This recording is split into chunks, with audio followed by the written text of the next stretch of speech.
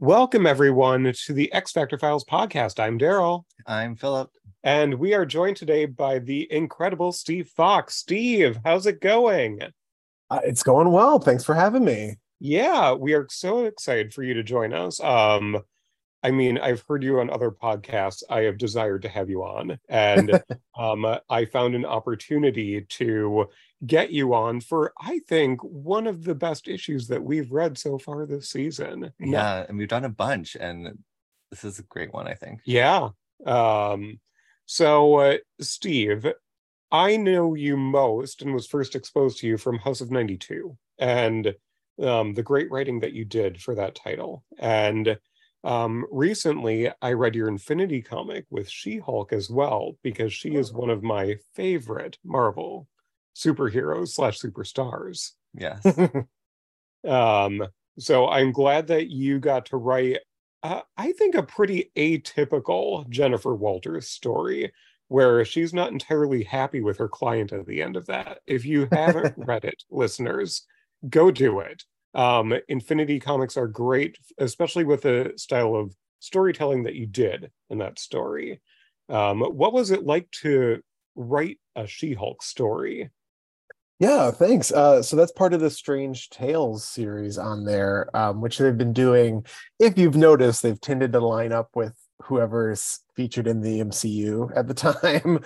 So that was coming out around the time the show was getting started. But they're all supposed to be, a little spooky, a little Tales from the Crypt, tongue-in-cheek horror, which is great because that's a lot of my intersections. My work is often funny and I do a lot of stuff for kids, but I also love horror and very adult horror. So that She-Hulk story was a chance to, mix everything up in the middle there.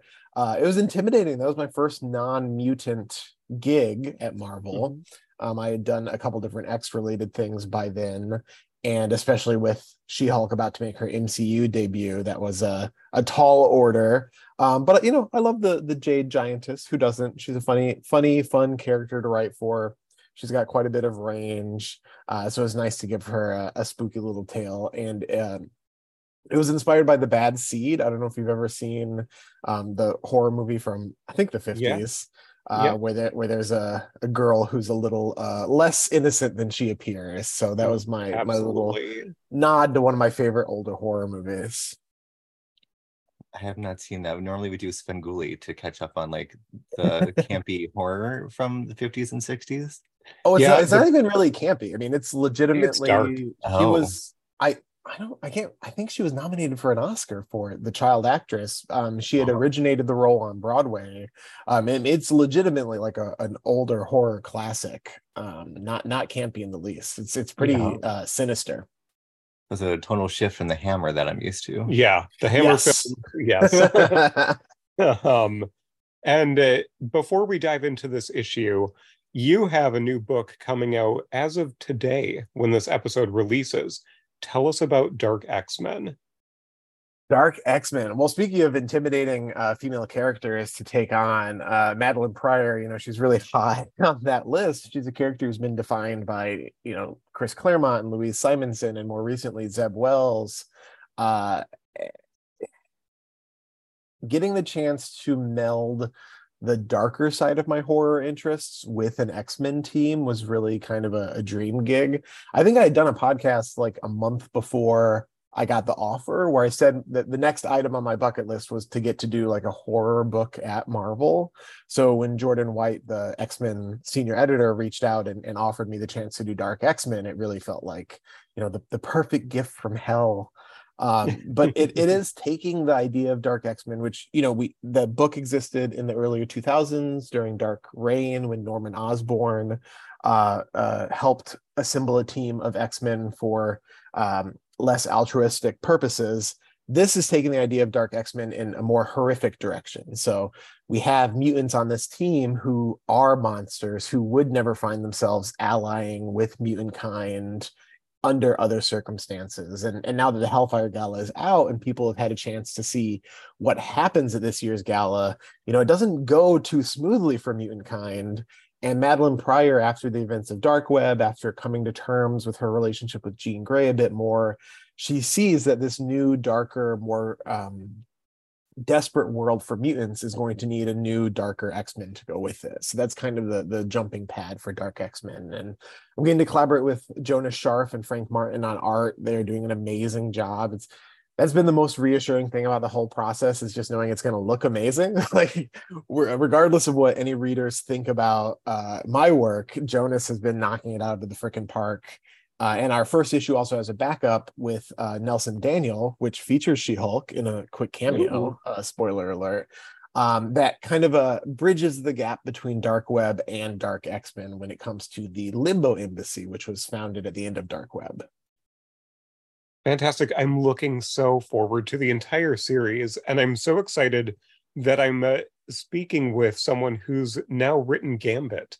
I was going to say, I admire your Gambit poster behind you on the wall as we speak. Yeah.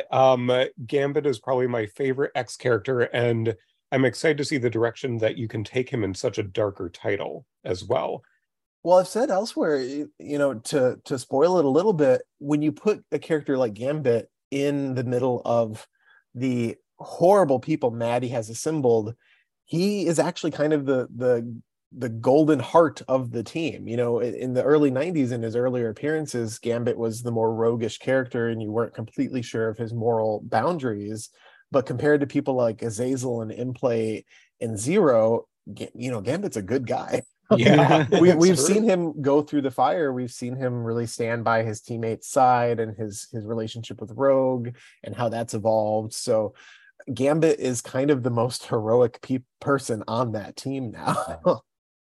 And it's such a different way that Gambit is probably being utilized than the rest of the Krakoan age. He really has been a good background supporting character, and I'm so excited to see where you take him with such a different team composition and how he can really contribute to everything else that's going on with the mutants right now, because we've seen, like, even with the titles that have been solicited, everything is pretty splintered. There's a lot of different stuff going on in different corners of the world and the universe with the mutants now. So this is such a cool sandbox that you get to take ownership of, and can't wait to read the issue today.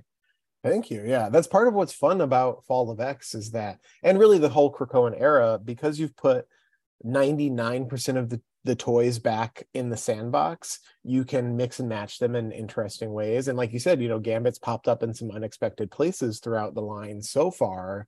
So now to have him front and center on one of the X-Men books, while Rogue is front and center in an Avengers book, and the world population of mutants has narrowed quite a bit, it's been really fun to have my favorite Cajun front leading the charge here. I know much less about all this. I'm relatively new to the comic scene, and so the last time I saw Emplate was Generation X. Last time I saw Azazel was, is it Astonishing, with the team with North Star and all the Bamfs. So like, it's been a hot minute, so it'll be very exciting and like something hopeful at least to come out of the Hellfire Gala of like, oh, at least we get to see these characters and find out what they've been up to and how they do on a team, rather than just be like full in the feelings of grief and mourning over everyone else. And you really haven't missed much with most of those characters, because Emplate hasn't had a starring role since Generation X. Azazel popped up briefly in one other book since Astonishing, but only as a supporting character. So I did try to dig a little deeper for, especially with the X-Men, you have this long history of villains allying themselves with the team, Sabretooth, Mystique, Magneto, Emma Frost. So I wanted to put the Dark X-Men together from characters who would never join the X-Men under other circumstances. Emplate is not deep down fostering a heart of gold. Azazel is not putting anyone else's needs before his own. Zero did not suddenly grow a sense of empathy. So these are characters that could only become X-Men in a very perverse situation.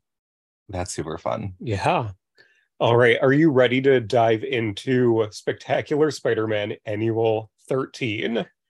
Yeah, I mean, I feel like I pulled a great one with it being spooky and gay. Yes, and I didn't know this, so I reached out to you. I'm like, hey, we have a few titles, like do any of these speak to you? And you went with Spider-Man because of Spider-Ham. Yes.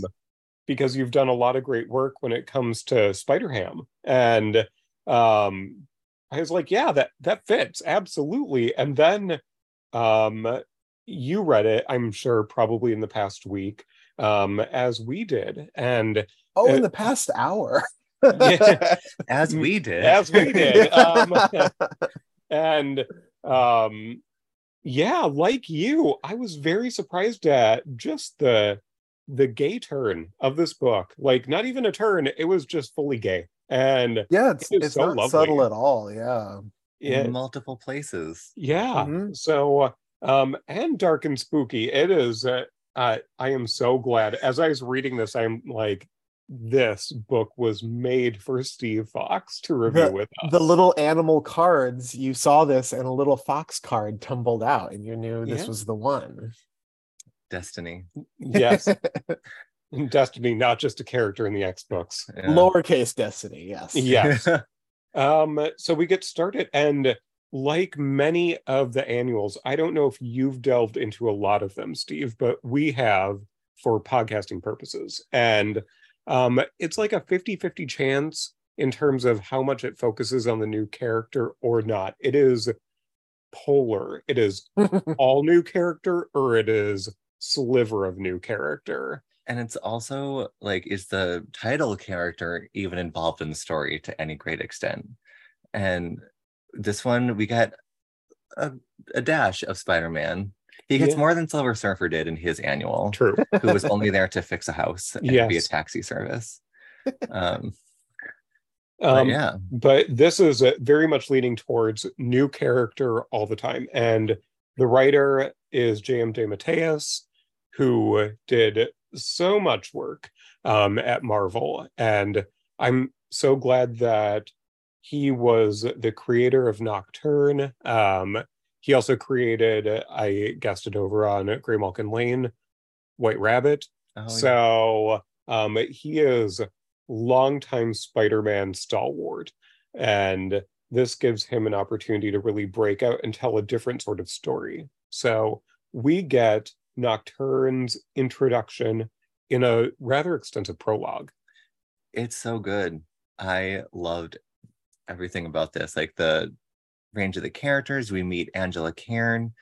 We find her mourning the loss of her partner, and it's ambiguous. Is it her police partner or is it her life partner? And the clues all point to both. Yeah, there are multiple pictures of them together on the wall on top of the dresser. It's very overt that Angela is a lesbian. She lost her partner when we had an attack from vermin in Spectacular Spider-Man 178. So vermin went crazy and killed a whole bunch of NYPD officers. So Angela's a detective. Her partner was a police officer and got killed, and she's depressed. Who can blame her? Like, going through the motions, hiding all the more vulnerable parts from her cohort, and also addressing the intersectionality of her character as a Black Indigenous woman in the police force. Like, that's a wow right there. It's a lot of different identities that you have going that she carries with her. So Steve, what did you think in these opening pages as you're reading her backstory? So reading comics from this era, I'm always intrigued by how much the art form has changed. I mean, just starting on the basic level of how much text there is in this comic book. You know, if I were to turn in a script like that today, I would get like laughed out of the room. It's just not done in the same way. The panel density, the amount of narration, and it's not a good or a bad thing. It's just different styles and approaches, and I really miss this kind of approach at times.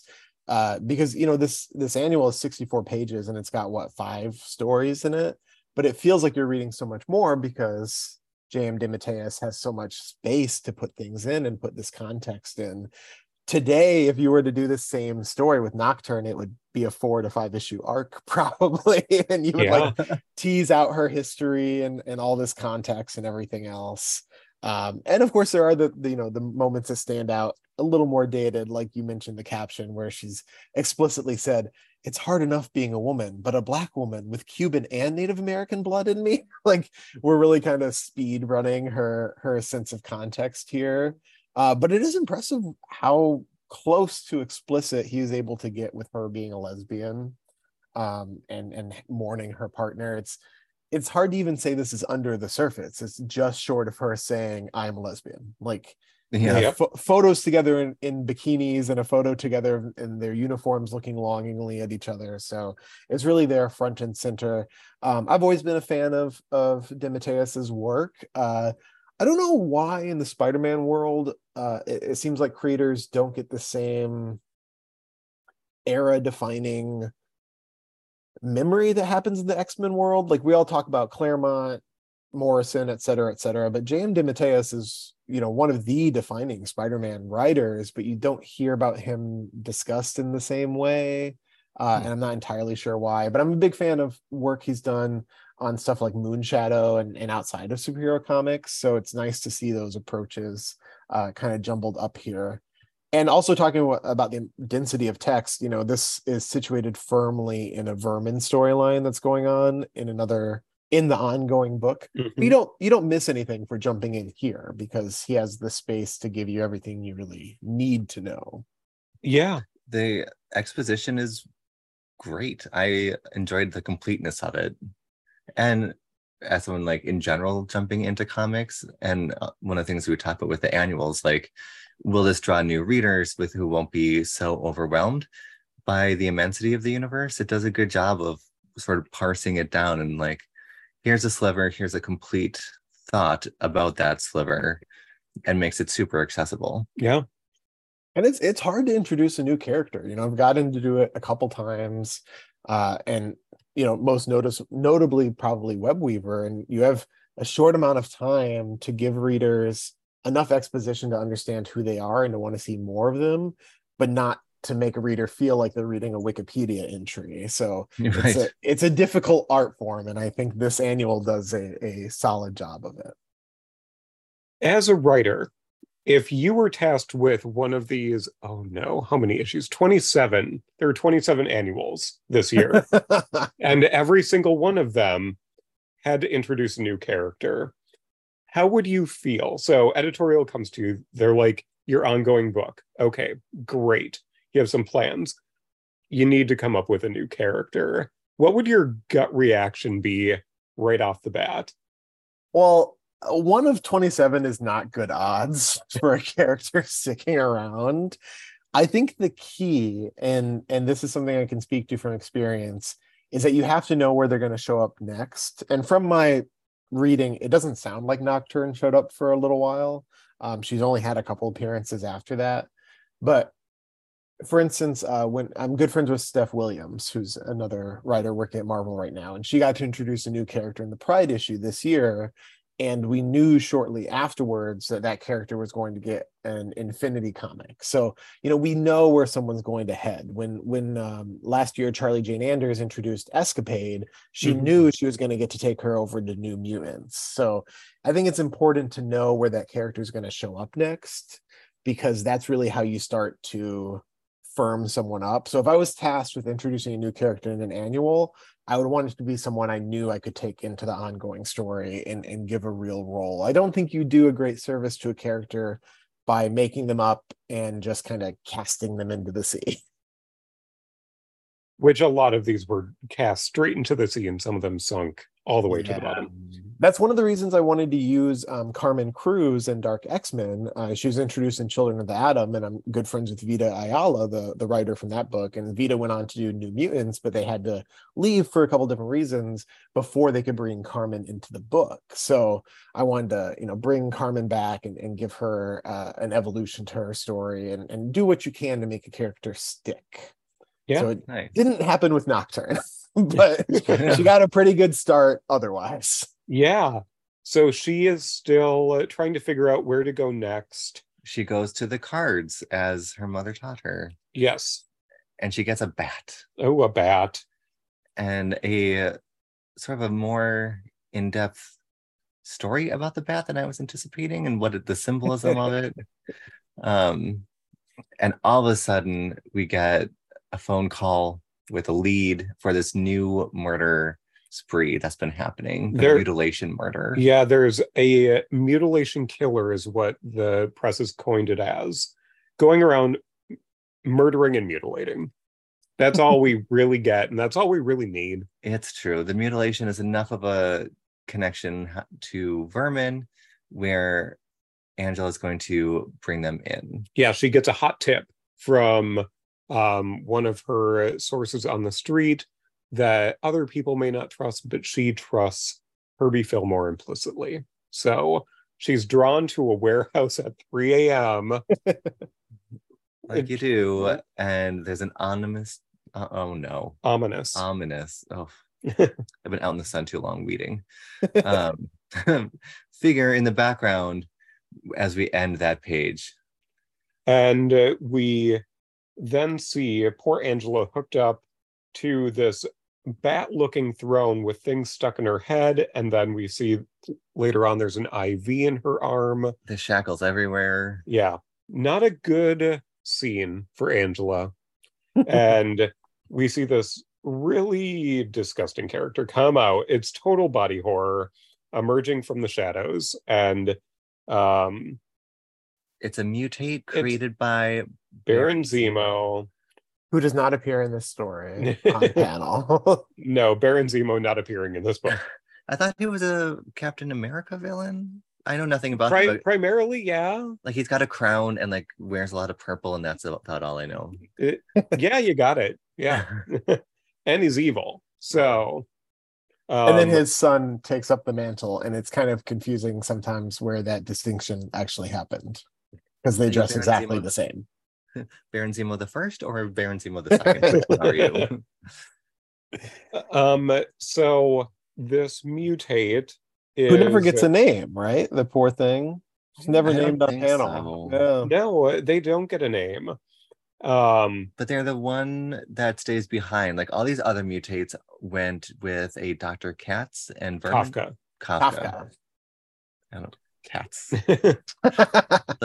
Trapped in the 80s and early 90s. So the rest of them had gone hoping to become cured and back to their normal selves. And we see that later on, a different story about how thankful they are for that opportunity. But this one stays behind, loves what's become of them, and has this weird connection to Angela. It's real creepy. There was some stalking involved. Yeah, and she's like, or they, we don't know the gender for the mutate. Oh, that's true. They are like, oh, it wasn't Herbie that called you. It was me. I lured you here. And this is like my little corner of the warehouse. You're still in the warehouse, but I made this, sort of fancy, sort of Victorian. And took over Zemo's lounge. Yeah. / study. And we're just going to zap you. We're going to make you a mutate and dig down to like the deepest, most primal part of you.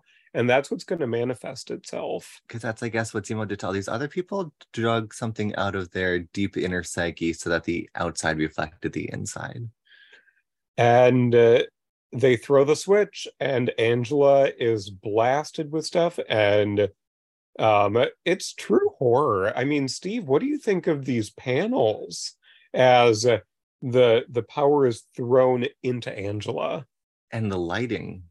I'm into it. So Jerry Bingham is the artist on this. Wasn't super familiar with his work, and it can be tough to come across with this much mood and tone in like 7 to 9 panel pages. But this mutate who loves being a slime covered freak looks very entertainingly disgusting, very asymmetrical and gross. And poor Angela goes through it. I mean, she is electrified and mortified, and her eyes roll back in her head, and she looks worse for wear.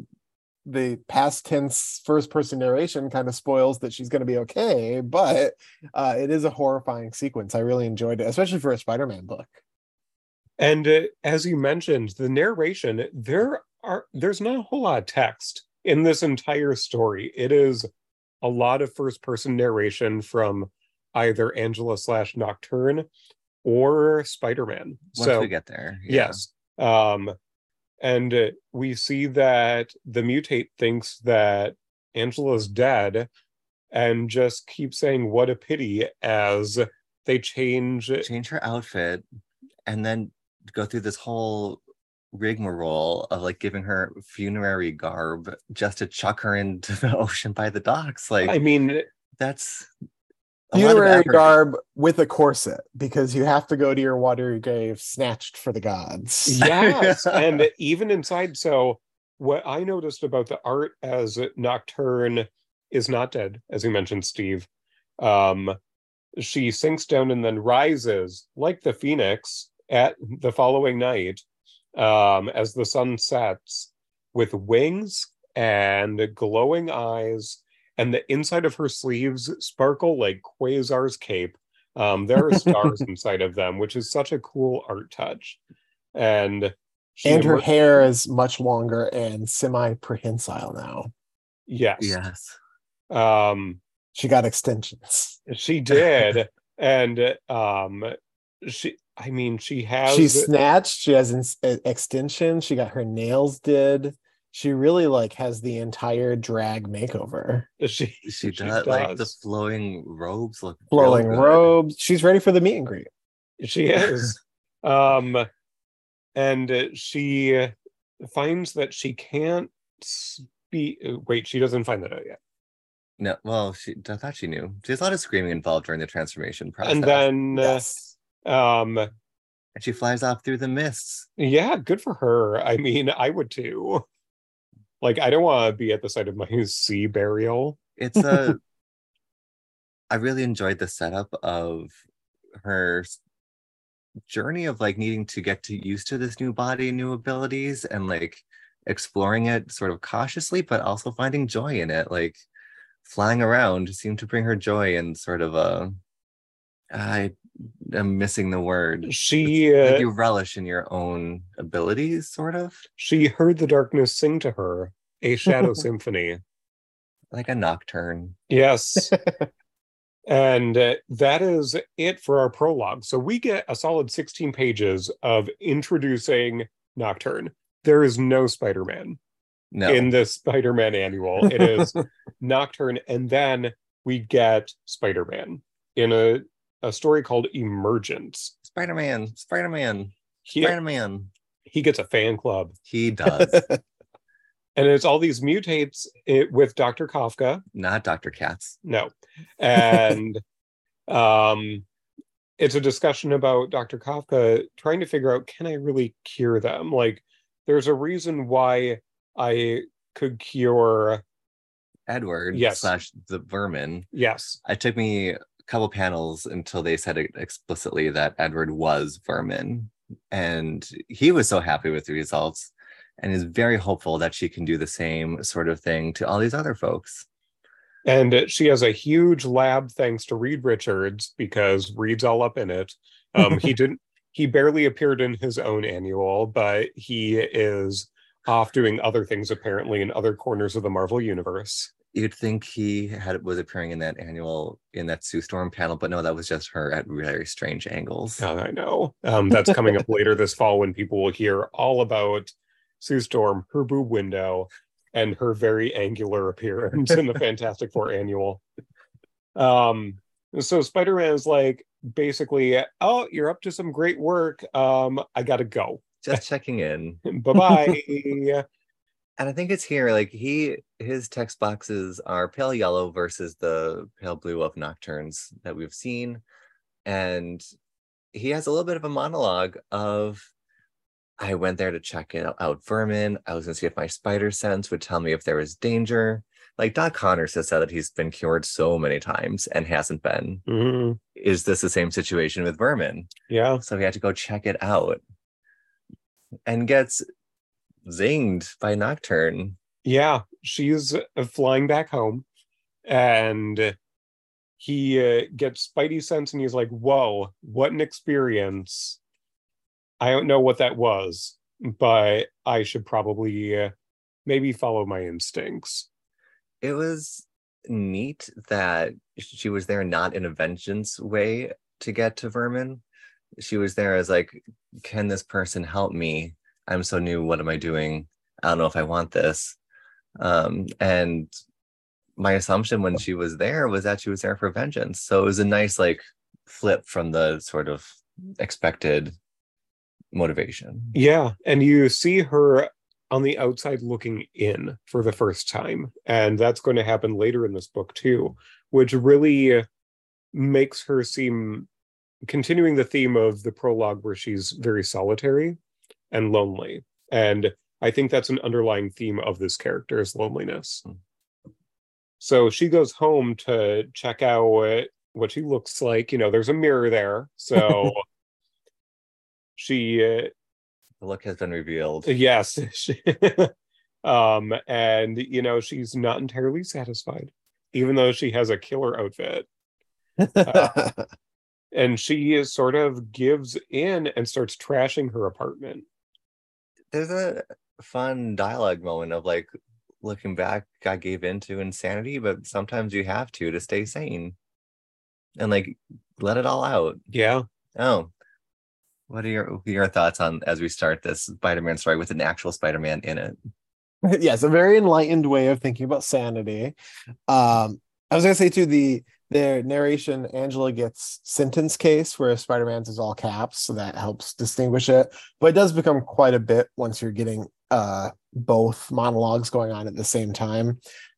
The one note I would have about this, if I were to dare to give J.M. DeMatteis a note, is that Nocturne not being able to speak is really just a contrivance so that she and Spider-Man can clash. Because otherwise, it's just like, oh no, I'm Angela. Like, it's me. Don't worry. Yeah. That would be the immediate thing. So her having no voice, because it doesn't play into the character at all. It's not like it's related to her powers necessarily. Her powers are already kind of an interesting little grab bag. So that's classic comic book, like creating a hurdle so that you can later jump the hurdle. And from what I can tell in her future appearances, she just talks. Like she rediscovers her voice. Yes. Oh. Much like Ariel. Yes. She gets her voice back. So the one thing. Oh, sorry, go ahead. I imagine this whole future for her of like honing her empathic abilities, like sort of the inverse of Luxana Troy, who we love. I hope everyone also loves Luxana Troy from Star Trek. But using like that sort of telepathy, but not quite with her hair to communicate would be a really interesting mechanic, but also probably difficult to write. So I don't know. I was looking forward to it, so I'm kind of sad that she gets her voice back. Yeah, I think she learns how to speak again. But I was going to say the one thing that did throw me, we've mostly had Angela's narration so far. Spider-Man, so he's one of the characters where I most love internal monologue, because it's not always my favorite tool. Like I don't do it in most of my books. But it's past tense here. And it's weird to read Spider-Man thinking in past tense. Normally, when he has internal monologue, it's present tense. mm-hmm. And so all of this being past tense did throw me. And I don't know if DeMatteis did it regularly or if he's just doing it because Angela's this past tense and it was weird to have conflicting tenses sometimes in the same panel. But it was interesting how such a small choice changed the feeling of hearing Spider-Man think to himself.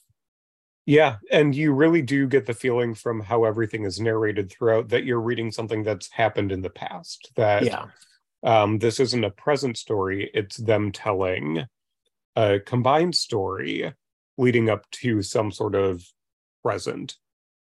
Which is also a classic way of introducing a new character, is to tie them to the past somehow, or have, you introduce them already along their journey and then fill in the blanks. So maybe that was part of the choice too. But I got like two captions in. I was like, wait a minute, something's wrong with Spider-Man. This is not how he's supposed to think out loud to me. Yeah. And as you mentioned, we get the Case of Mistaken Identity comic book fight. It goes on for quite a while. And she's getting more and more agitated. And as she does, more powers manifest themselves aggressively at Spider-Man. So not only does she cut him up, she got those claws. Yeah. She's got that prehensile hair, sort of like Medusa, and starts choking Spider-Man out. Yeah. And he breaks free, and like it's I don't know. I like Nocturne's internal conflict of like, I'm actually okay with him breaking free because I don't actually want to kill him. I'm not a fan of him, but like I'm having trouble reining in these new powers so I don't kill him. And hits him with a blow worse than a physical blow of like all this pain and anguish just like dumped into Spider-Man's head via her hair, potentially. And then or she's just like, a beam. Who knows? Well, famously, bats, claws, wings, and the ability to manipulate their hair and share their thoughts. yes. Yes. And then she's like, this is too much for me. I gotta go. And she flies off, but not before he flings a tracker right onto her, which I hope it doesn't do anything bad to that outfit, because just drags down a sleeve or something. Yeah. Too much. Like, this doesn't flow like it used to. Yeah. And she's like, if I stayed, there's no telling what I would have done. He goes into Angela's apartment thinking he's going to find her dead body. And he's like, oh, I'm so glad that I don't have to deal with a corpse right now. And he sees the cards on the ground, and the spider and the bat are on top. The spider is on top of the bat. Is this... There's been a couple of very narrow panels before this. And in the future, I think there'll be some sort of diagonal across the page ones. And I don't think I'd seen that much in the books that we've read so far from 93. Like where normally everything is very rectangular. And then this issue, you get sort of rays coming down, it flows in a different shape than just like plain old rectangles on a page. I thought that was neat. Yeah, the design really does keep you flowing along too. I mean, panels are designed in a way to lead the reader from one point to another. And with these, you get so many panels on each page that there's a lot of action that they're cramming into the storytelling just via the art as well. So not only are they relying on a lot of words, it's very text heavy. But as we go to where Nocturne is visiting the mutate again, you get a lot of storytelling just with the art. If you don't look at any of the words on the page where she returns to the warehouse, you still get what's happening. You understand exactly what's happening and how the mutate is taunting and Nocturne. Reacting. Yes. Yeah. That's also, so these heavily paneled pages have fallen out of favor broadly. Normally an average mainstream comic today, it's like 3 to 5 panels per page for the most part. There's still folks who go higher. Ben Percy, for instance, it's kind of deceptive, but if you read Wolverine or X-Force or Ghost Rider, Ben almost always does 7-panel pages. And he breaks the action down that way, but he's kind of an outlier that way. The nice thing about these really text-heavy pages is that then when you have those moments of silence, when you have the panels that are art only, you do really feel that contrast in the different storytelling choices, like zooming in on the flashcards, the animal flashcards. One of the few things that are a visual letdown in the issue is that the esoteric animal cards that are like somewhat tarot-y are just like simple illustrations of animals on an all-white background. Like it's not the most heavily designed thing, and it which is in keeping with like the 70s through 90s exoticism on display in a lot of superhero comics, where like Native Americans or Asian characters or similar, you just kind of gesture at the exotic differences and arcane nature of things that the writer has no actual understanding or nuance of. So this Native American Cuban Black woman has some sort of animal flashcards with a relevancy that we won't go into. Yes. We don't get an explanation of how these are used aside from like, because there is none. Oh, there's a bat. Interesting. Like that's where it stops. where It it's is like, a bold choice to take on a bat as a character theme in comic books. Like yes. in 1993 to say, you know what's going to inspire my new character? A bat. No one's done that before. Absolutely not. Back at the warehouse, we get another fight. We see that the mutate can take on the form. It's a shapeshifter. So Which now makes so much sense on how they stole Herbie's identity to call in that tip at 3 a.m. at the warehouse to make it actually sound like Herbie. Because over the course of this fight, like the mutate's face begins to transform, like even her voice or their voice turns into Angela's voice. It's a lot. Spider-Man shows up and, of course, sees Nocturne attacking someone that looks like Angela. So, and I thought that ruse would go on for a whole lot longer. But he breaks up the fight, and with this empathic transfer ability that Nocturne has, she sort of projects the essence of herself to Spider-Man, and Spider-Man instantly gets it, like with a big krakoom roundhouse. Probably the only panel in history of Spider-Man punching a naked black woman across the page. True. The mutate then transforms back into just a naked mutate, which I guess is all right because it's a mutate, so the nudity doesn't matter as much.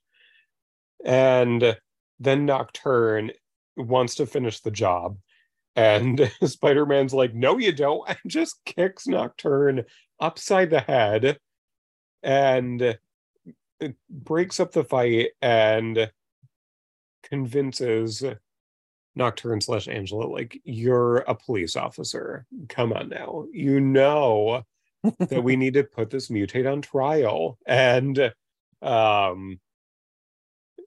Nocturne's like, oh, I guess you're right. Sure, let's go up on the roof to talk. Oh, I might have missed it. I thought it was more of like with this battle within herself, like Spider-Man is appealing to that smaller side that's saying let justice be meted out by the courts. I thought it wasn't versus like a full persuasion. It's like right here that there's something in her enemy's eyes. There might be a little glimmer of hope there. Maybe? I don't know. I didn't get hope, but there's some sort of kindredness that she feels like, yes, they are sisters now in some perverse way. Also, the mutate was saying, you know, go on, kill me, finish this. So I think Angela's intuiting that the mutate's despicable actions are an extension of self-destructive impulse as well. Fair. Yeah. A little pop psychology going on in between the panels here. So Angela flies off, which seems to be like her favorite thing to do. And I can't blame her. Which if I gained 11-foot wings, I would fly off too. But only with a rope like that. You got to make a dramatic exit. I do like how the bottom part of the robe is just always shadowed, so we don't really know like what the undergarment situation is as she disappears into the skies each time. And it gives Spider-Man a bit of a self-reflective moment as well to basically close the loop on their shared story. And I think this is the last time that Spider-Man appears in his own annual. It's true. But it was such a good moment. Yeah. Like, of all the pain that this suit has brought me, I'm still glad that I'm Spider-Man, like becoming the person I was destined to be. And now Nocturne is on this journey to become the person that she is destined to be. That may not be all that bad. I really liked it. Yeah. What did you think of Spider-Man's part to play in this? I enjoy it. I mean, Spidey, the thing that makes him so fun to write, and the thing that makes him such an enduring character is that his core drive is that easy to sum up. You know, like his life is hard. He has a great amount of responsibility, but he chooses to keep doing it because that's what's right. So he is the kind of character that can play that really, quick dip in and out role, and you can still get across like the core driver of why people like him so much. It's funny if you think it out too much. Like, yeah, it's hard for Spidey. He puts on a mask, and then otherwise he's really smart and cute and friendly and has a normal life. And Angela's a giant leathery flying night lesbian now. But aside from those things, they're pretty similar. No, it's fun. It's nice that he can kind of glance off her. But like I said before, if they really wanted Nocturne to stick around, probably would have found other ways for her story to stay entangled with Spidey's for longer than this quick cameo. Mm-hmm. And I do wonder too, because we go on, and I know we're going to talk about them, but we go on to get a couple more short stories with Angela in this issue, and I wonder if that was like a mandate that they needed to be several shorter stories versus like one story for 40 pages or something. I don't know. Not in our reading. It is all over the place. Yeah.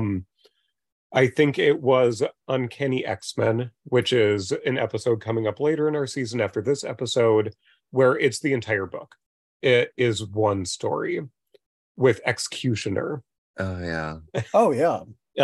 So that story goes the entire annual.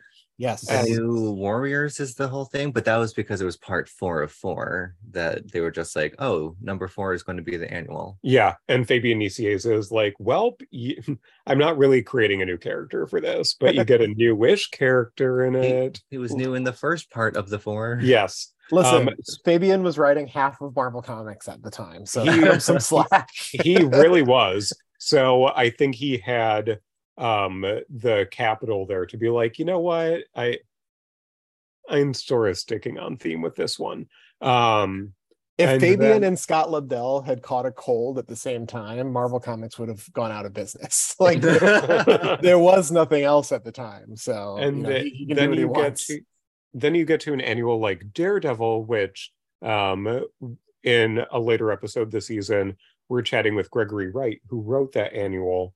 You look at the cover, and the cover is inspired by the backup story, not by the main story at all. So it is whatever the writer really wanted to do. And it seemed like J.M. DeMatteis wanted to tell several stories with Angela and not just focus on one, which I think is great. Mm-hmm. I think it gives us a different dimension because we're heading into the third story of this book, or technically second if you look at the table of contents. So we had the prologue, we had the Spider-Man portion. Now we're headed into Through the Window, which is Nocturne getting a little bit more of her powers. And it's misleading because you see a little bubble that says end on page 40. Then you launch right into some panels. Without a title or a splash or anything. Yeah, before you flip, and there it is. Yeah. It says Through the Window. But first, there's a hate crime. There is a straight up hate crime happening to a gay man who's getting the ever-loving shit beat out of him.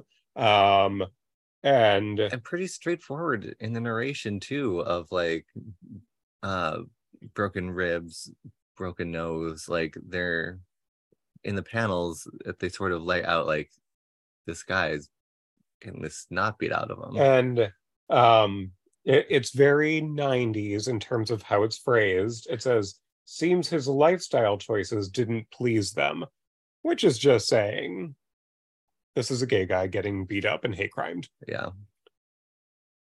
And Nocturne. It's not subtle at all, and I really appreciate, because this is what, a year before North Star. North Star was 94, right? That he comes out of the closet. Yeah, this was 93. So it's fairly explicit for the era for a Spider-Man comic. And it's telling that the first story he wanted to tell with her on her own after she got powers was saving someone from a gay bashing. Yeah.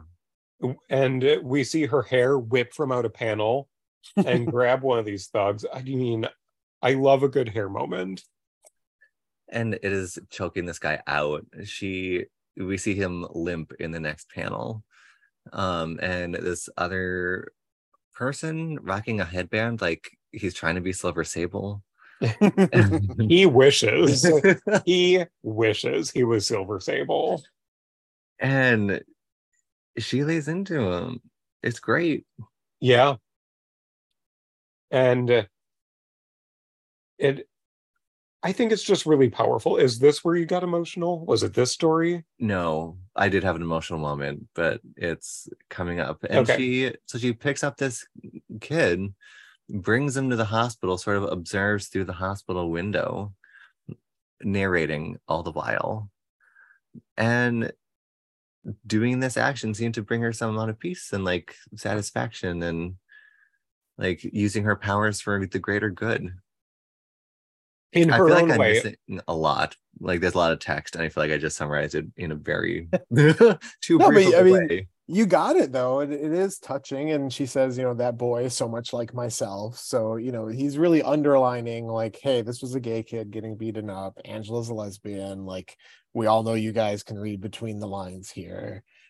Is this the only place she calls herself Nocturne? Is this the only place Nocturne appears in the story where she says, "Of course, I had no voice. I lost that the night Angela Karen died and Nocturne was born." Is that it? I think think so, because so. the only other reference was the music. Yes. Like it's a sad, That they dark, was listening to before she. symphony. Yeah. A Oh, that's nocturne. right. Yeah. Yep. That's one of the fun. That's always the goofy thing about these annuals that need to introduce a lot of characters, and DC has done this over the time too. Is like having to speed run the name and all of that. Like, oh, I'm a private citizen who suddenly had something transform them, and I shall call myself Razor Fist or whatever. Like those have to happen really quickly in all these instances. I mean, I wish if I had a transformation like this, I'd come up with I like the name Nocturne. Yeah. Meanwhile, It's a I've good spent like choice. 10 years trying to think of what my drag name would be. So I don't think I would like have something on the spot if I suddenly got superpowers. I would just have to Right. hope I got transformed into like a specific animal. Be like, okay, I'm the serval because I'm a serval. Like it needs to be handed to me very easily. I'm not going to get it on my own. It's true. If someone asked, I'd have two options and my brain would switch from one to the other mid-word and it would just make no sense Mhm. whatsoever. It'd be like one of those bad early 90s Marvel names. Yes. Blood Wraith. We see Oh, you, Blood the column Wraith. A, column B, and then Yes. like Yeah. Yep. your month and day of your birthday is your new Marvel name. So we see Nocturne fly home to her childhood home. She is flying across the moon, which is a beautiful image too. Mm. Here for It's that. very gargoyles. Right? Yeah. I didn't She even does watch look. this. Oh, and isn't it also Angela? Isn't there an Angela in Gargoyles? Am I making that Yeah. up? I think you're right. Oh, voiced by someone famous, but I don't know who it is right now. I think that's Marina Sirtis. I Yes. think so. Another Oh Troy yeah, connection. the female gargoyle who looks like the main gargoyle is named Angela. So it's kind of she's got the wings and everything too. Nice. And she sees her mother because, of course, they believe that Angela died because her apartment got wrecked by Yeah. her.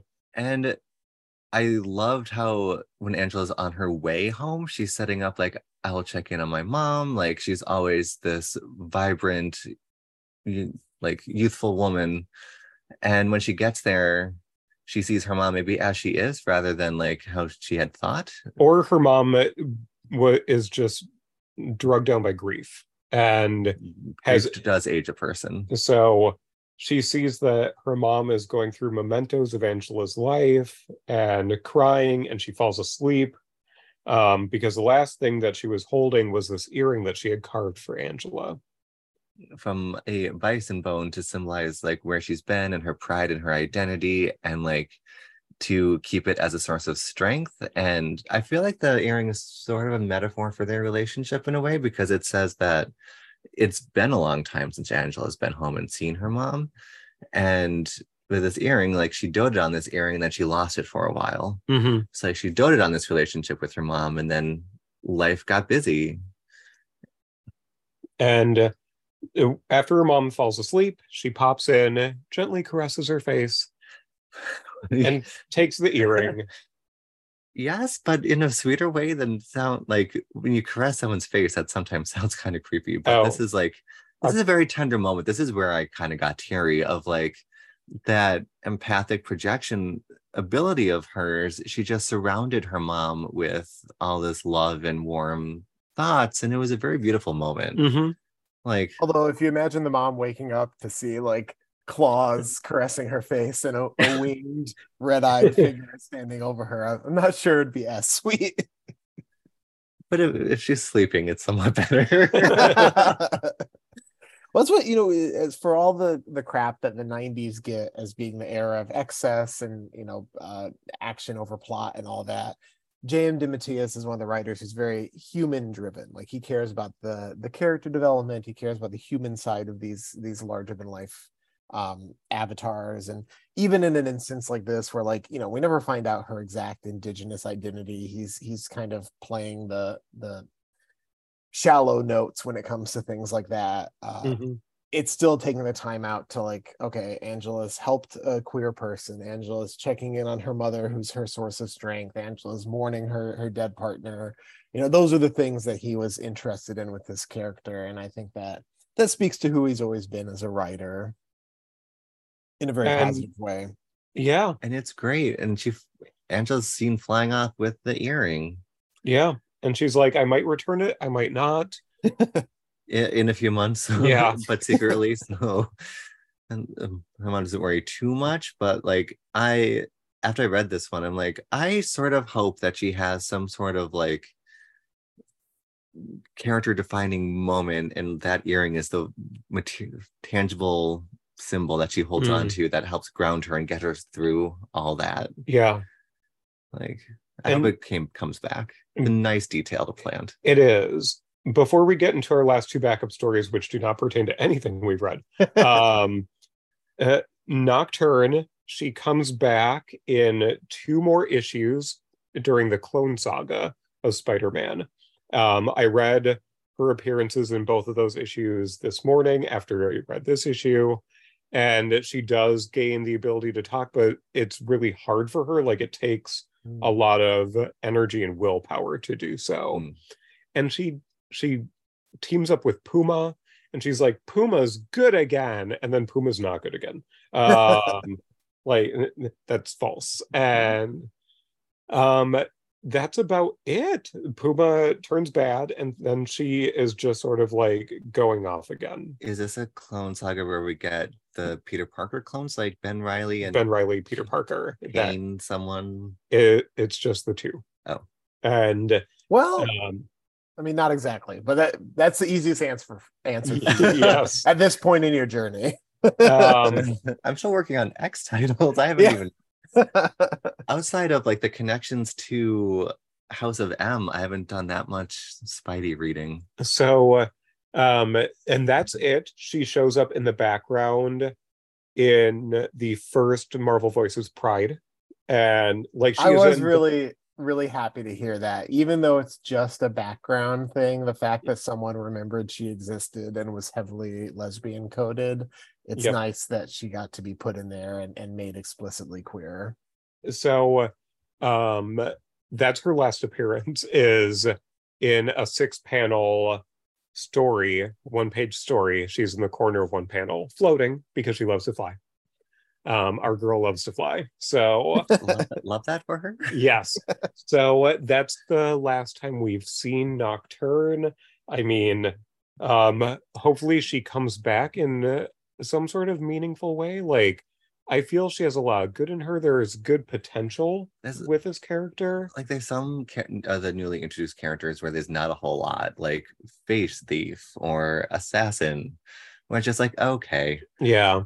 But her, I feel like, can go off and do anything. Maybe as an actual red.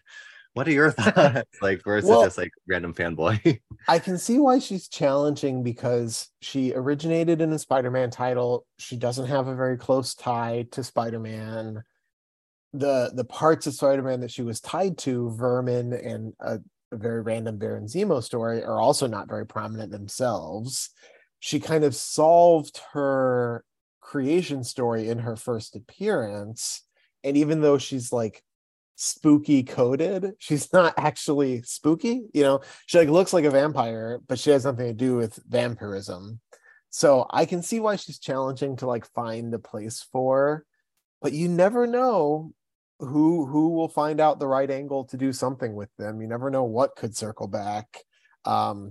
Which is not loaded. I didn't know she existed before this morning, so I'm not doing anything with her myself. But she's an interesting character. Yet You never know.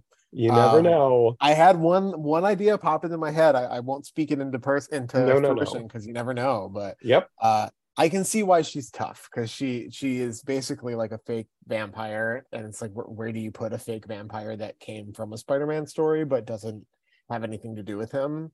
That's kind of a challenge. Yeah. Speaking of challenging, we have. Do you have another thought about Nocturne? Sort of. One of our friends did a fringe show called Blood Nocturne, and it was very good. And so every time I saw her name, I'm like, Blood Nocturne.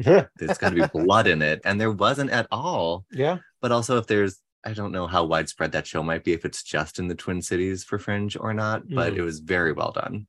About some lady who everyone's like, she bathed in the blood of young women. But you get so much more context in history, and like maybe she was just framed so some rich dude could take all her land and her money. Oh, Elizabeth Bathory. Yes. Yeah.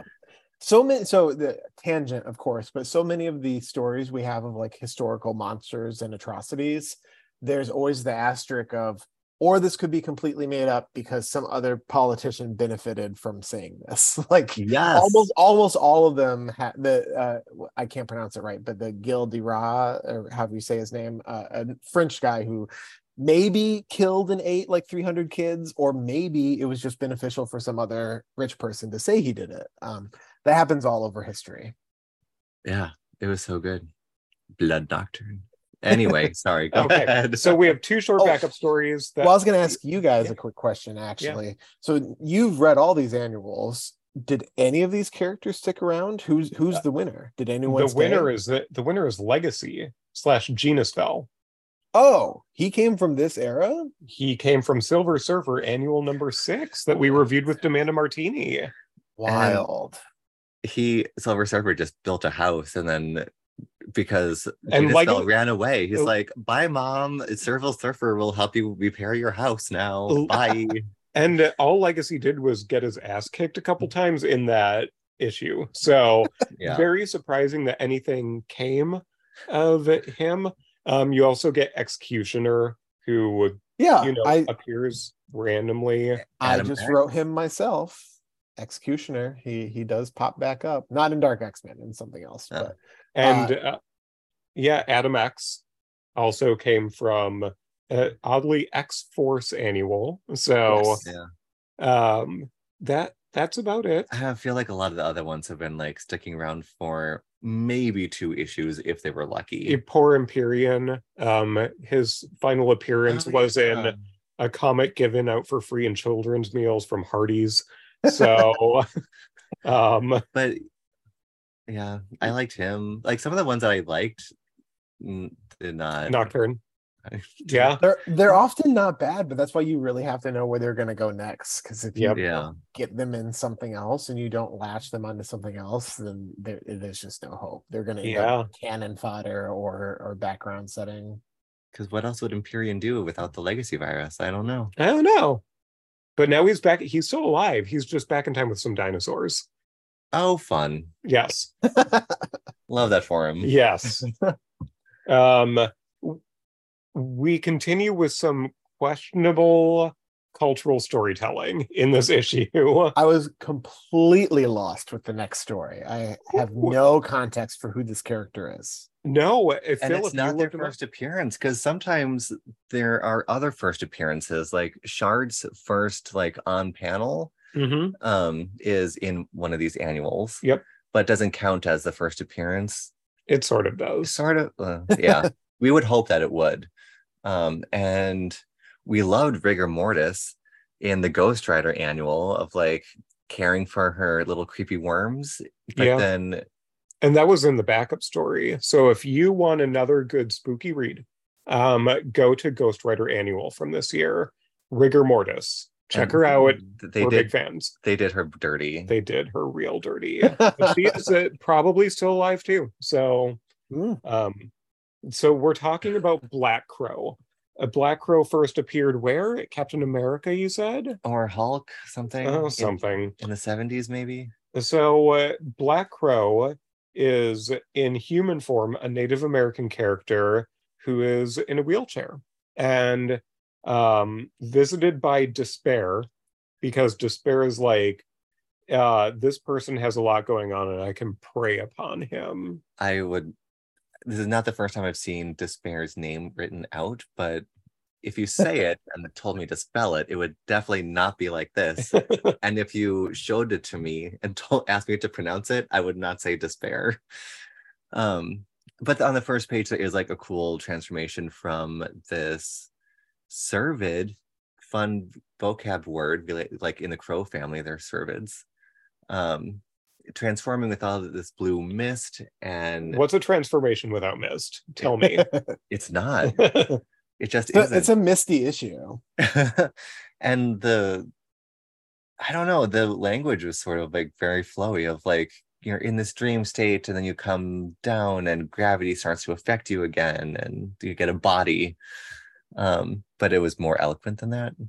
It's just more than just you get a body. And he wakes up and he's super sad, and Despair's there. Because reasons. Despair the character and Despair the emotion.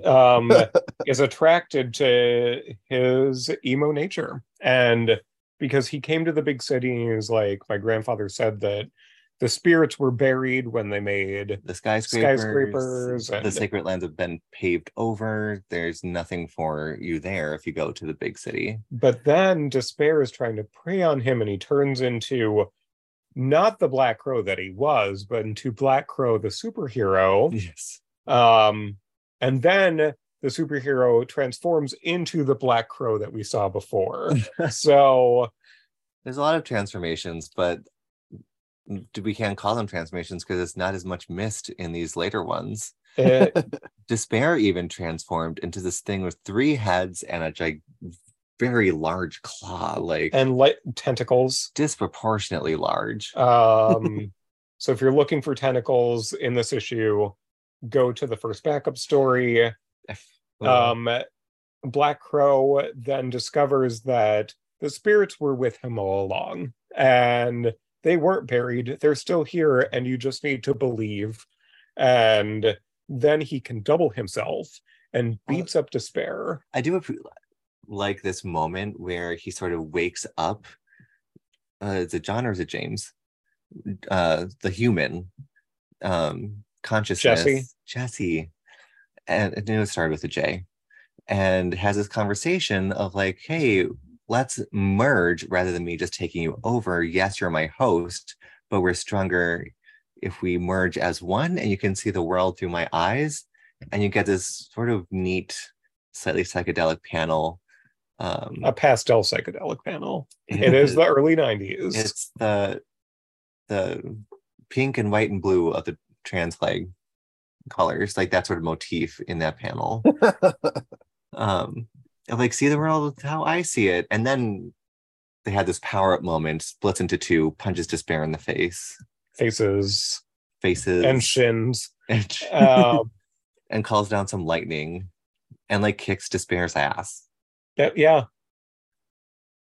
And Despair had a whole plan. Like, he had gone into this thinking he was going to win. Like, he found the host for Black Crow. He was going to mess him up, spiral him in a terrible way.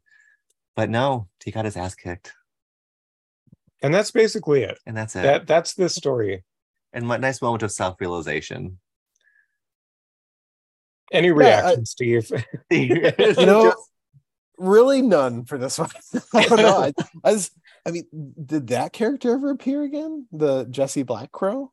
I don't know. I was not familiar with him. Even Nocturne, I have a vivid memory of having seen images of her in like some encyclopedia when I was a kid or something. Like, she probably, because she appears in the Clone Saga, like I knew the image of the character, but I have never heard of Jesse Black Crow, and I'm pretty well read in Marvel stuff. I don't know what became of him. Yeah, I don't know. No idea. We can always look it up later. Yeah. But that's not fun. We have to just speculate without doing Yes, any I speculate that he research. didn't do much since we haven't heard of him. The tough thing is that his obviously superhero comics has a long history of co-opting indigenous culture with very Mhm. very little research or thought behind it. But I think the extra painful thing with this character is that he has an extremely science fiction helmet that looks really out of place on his character design. So Yeah. I can see why he didn't even make an impact visually. Okay, so apparently he pops up in Civil War, and that's it. Oh. Well, to be I to mean, be fair, one of the characters we liked who came out of Fantastic Four, and I won't spoil anything, came back and their last appearance was in Civil War, and that's it. There In a very is disappointing way. So we did there's we did really like her. a very high number of characters whose last appearance is Civil War because there are spreads in the initiative where all these D-listers are listed as potential candidates for the initiative. Since there was 50 different states having their own team of heroes, mhm. so many lost characters, which I'm going to blame Dan Slott for. He probably looked them all up himself and then put them in the background of this initiative page. So you have a lot of characters who appeared in like 1992 and then the initiative, and that's it. I sometimes, well, not sometimes. I almost always worry when there's these comics appropriating indigenous culture, and I'm like, did they talk to anyone? Is this like even remote? Is it like Star Trek Voyager where they get someone, but that someone Lied. lied and made everything up? No, I mean, I Like, think it's a lot of good intentions. It's not done out of maliciousness, but you have to remember too, it's like the pre-internet era for a lot of people. There wasn't even like Wikipedia to draw on.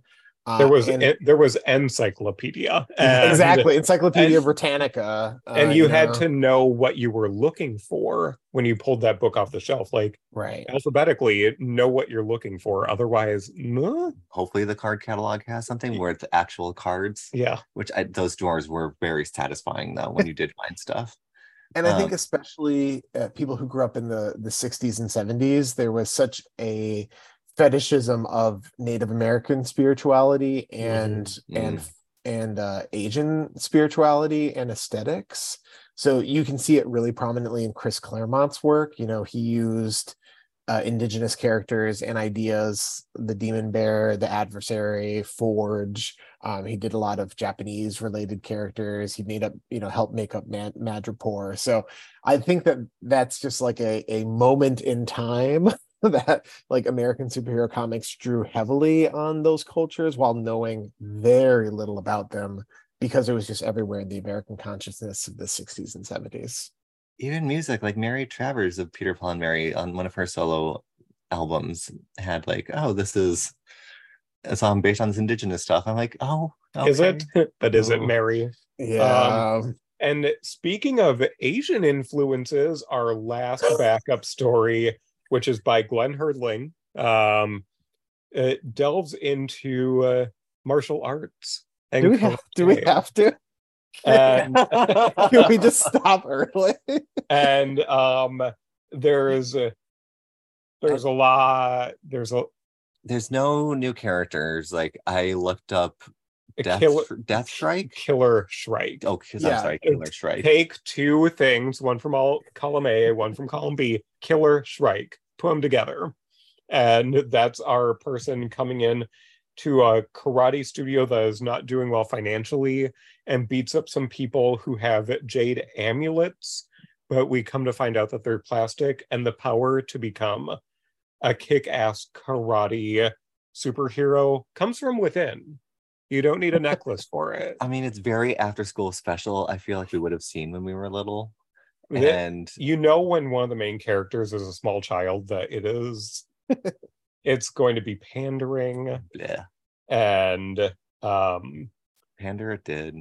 And Steve, you write stories for children quite successfully that don't have to go into cultural tropes. it's weird how you can somehow do that.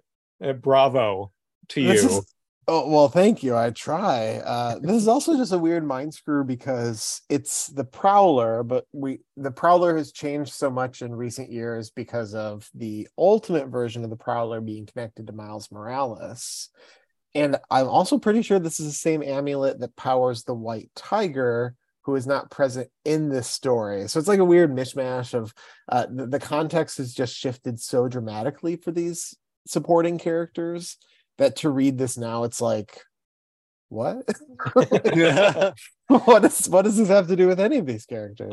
Like they are calling like one of the only maybe callback to a former issue is Deadly Hands of Kung Fu number 21, which is from the 70s, during that time when there was a huge upswing in all sorts of comics. That's where we got Shang-Chi from.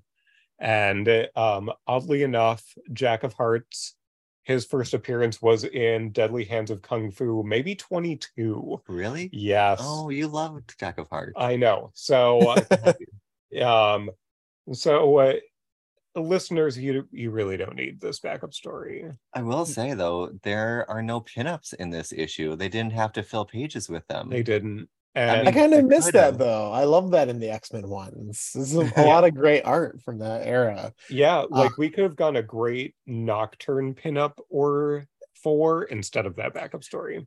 The final backup stories, I feel like have not been great. And I don't know if the episodes have released where I've gone on this little thought path yet, but my belief is that they were stories that were meant for Marvel Comics Presents that they had in a drawer, and they realized we have 8 pages that we need to fill in this issue still. Let's throw in. Clear out that backlog. Yep, like we have this story ready to go. It's not doing anything. It's not going in Presents. We're going to chuck it into one of these annuals because we need to take up a bit more page space. That's my theory. It's possible. I was going to say one more confusing thing about this story. Is it set in the past? Because the kid in this is named Hector, which is the name of the first White Tiger. But I don't know if he's supposed to have any relation to that. And there's nothing grounding this in the time period other than Killer Shrike and Prowler, I guess, being the same age as they know. Maybe it's just a weird coincidence, but it added to the weird, confusing feeling of this. It's possible it's an inventoried story, but sometimes it's just how things shake out anyway. Like people have asked me if the Webweaver story I did for the Spider-Verse issue was supposed to go in Pride because it's set on Fire Island and stuff. It's like, no, it's just the idea I had was pretty gay.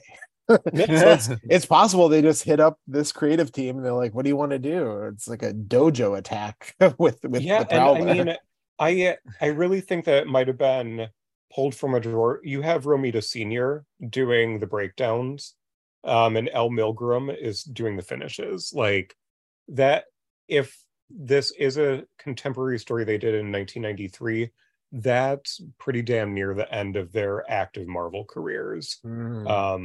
I hadn't seen breakdowns in a credit before. I mean, in my limited scope, but... And Milgram, he stuck around for a while. Like, he did Soul Searchers and Company with past guest of the show, Anna Maria Cool. He did the inks over her pencils for Peter David Soul Searchers and Company. Didn't Gordon Purcell also work on those? He did.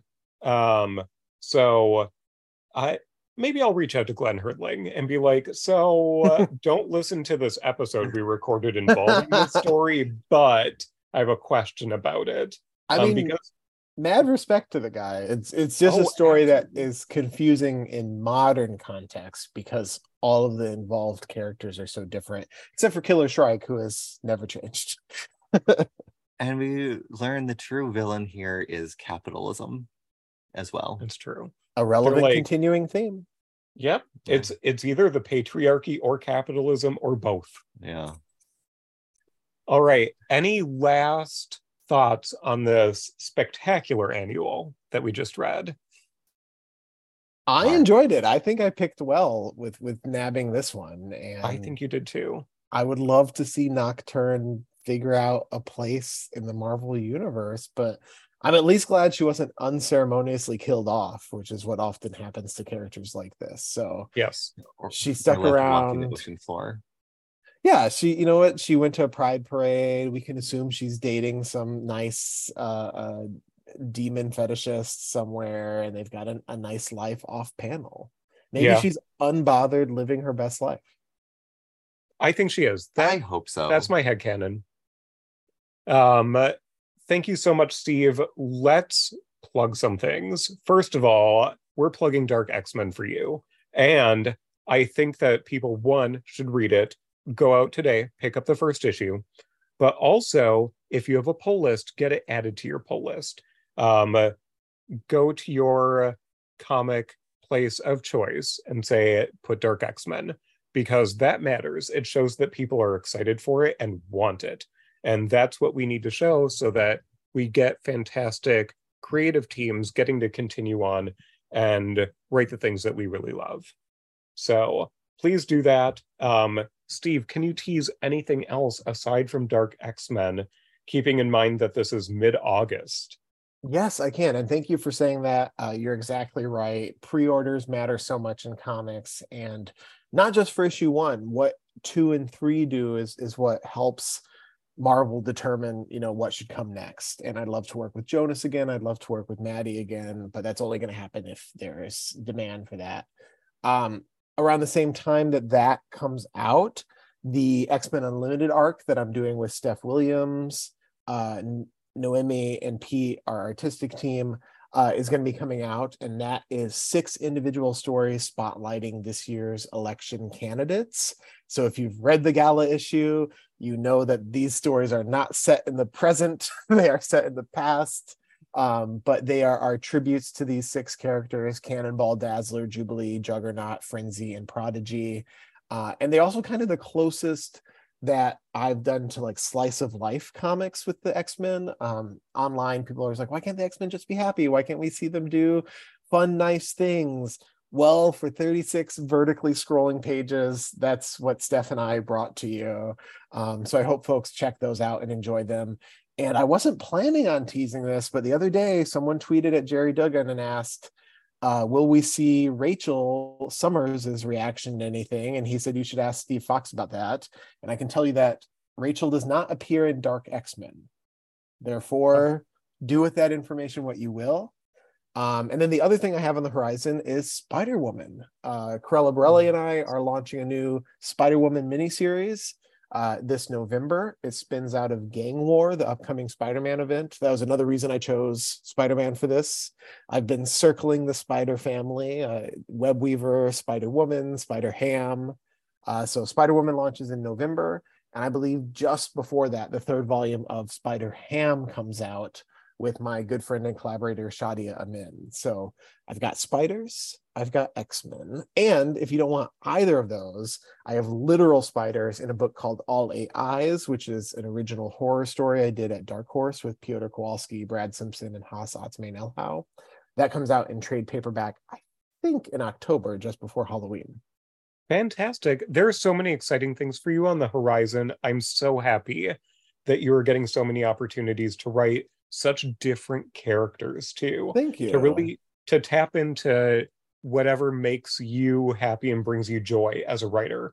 That's crucial, I think, to being a creative person. And I can tell that you care about the characters you write and that you're excited to write about them. It comes through on the page. Thank you very much. I am. And not to get too heavy at the end here, but reading a story like this where it's clearly a gay character, but you couldn't come out and say that. So many of my anxieties when I was earlier in my career was that, maybe I'll get a chance to do like the gay backup story one time, or like I'll appear in a Pride issue and never again. So the chance I'm getting the opportunity to do all these different stories, ones that relate to my sexuality, ones that don't, I'm very grateful to have that variety, and I'm glad that readers are supporting the opportunity for me to have that variety. And I feel like we've seen All Eight Eyes at our local comic book shop. We have. So is on the shelves, folks. Go and grab it. Yeah. And yes. finally, Steve, where can people find you online if they want to chat with you about any of the projects that you have worked on or are currently working on? Oh man, I hope by the time this comes out, nowhere, because I would love for Elon Musk to finally finish killing that terrible beast, Twitter or X Yes, or whatever it's called. please. But in the meantime, I am there at Steve_Foxe, Foxe. And I also have a website, stevefoxe.com. I keep very updated, and a newsletter that I've fallen off a bit on, but especially if Twitter goes down, I will pick up more actively. Perfect. Well, thank you so much for coming on today, Steve. It's been such a privilege to have you. And such a pleasure. Yes, and Thank we you. we will try to drag you back in the future as well for something that is an unexpected delight, hopefully, just like this issue was. I'd be happy to come back. Oh, thank you so much, Steve. Thanks. Bye.